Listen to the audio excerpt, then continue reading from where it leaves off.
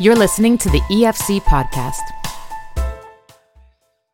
David Garetsky is the publisher of Faith Today and serves as Executive Vice President and Resident Theologian for the Evangelical Fellowship of Canada. He writes for Faith Today magazine, and we really enjoy what he's been coming up with to share with our readers. So we've asked David to record a couple of those columns for our podcast audience as well. So over the next few months, you will hear David Garetsky reading some of his very good work from Faith Today magazine. This piece you're about to hear is about pride and David's own recent experience bumping up against his own pride, and he offers some helpful perspectives. We hope you enjoy this. I was thrilled to be a Canadian delegate at the World Evangelical Alliance's General Assembly in Indonesia this past November. Gathering with fellow believers from more than 90 nations was an indescribable joy. At one of the sessions, we viewed videos produced for training leaders of national evangelical alliances around the world. Canada was featured, including an interview with me. I was honored at the prospect of even briefly appearing on screen. But when my face appeared, my heart sank. There in front of hundreds of people, my last name was misspelt. I felt annoyed and irritated. If you asked me 10 minutes later, I could not have told you about the rest of the video. All I focused on was my bungled name. It's not a big thing, I tried to tell myself. Let it go.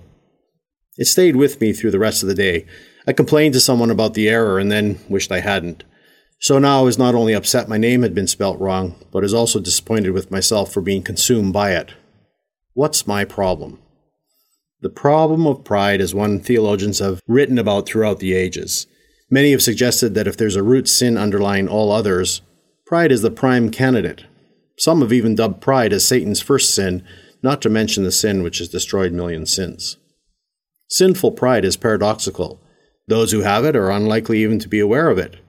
Conversely, for those who know they struggle with sinful pride, it's pride itself which prevents them from dealing with it.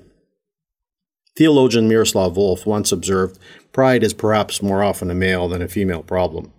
Given my experience working with different women over the years, not to mention the humility of my own dear wife, I think Volf is right. Yet it's probably also true that all of us, men and women, at some point or another struggle with pride. How should we deal with it? Well, we start by admitting pride may in fact be a problem. Frankly, I've thought of myself as a humble sort of guy, but when my irritable words came tumbling out, I realized again what Jesus said was so true. The things that come out of the mouth come from the heart.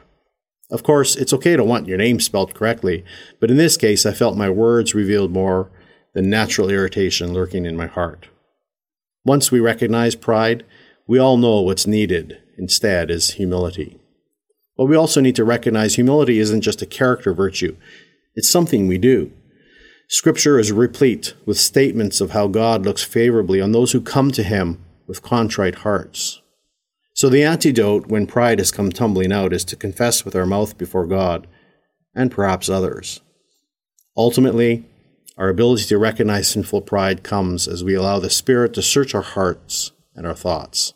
Sometimes the Spirit speaks through a good friend, a spouse, wise counselor, or sometimes even through the words of someone we might otherwise be avoiding at all costs. Are we willing to admit we struggle with pride when the Spirit points it out? Hopefully, we won't be too proud to say yes. Thank you for listening to this podcast. To listen to more and to subscribe to Faith Today, Canada's Christian magazine, please visit www.theefc.ca/faith today.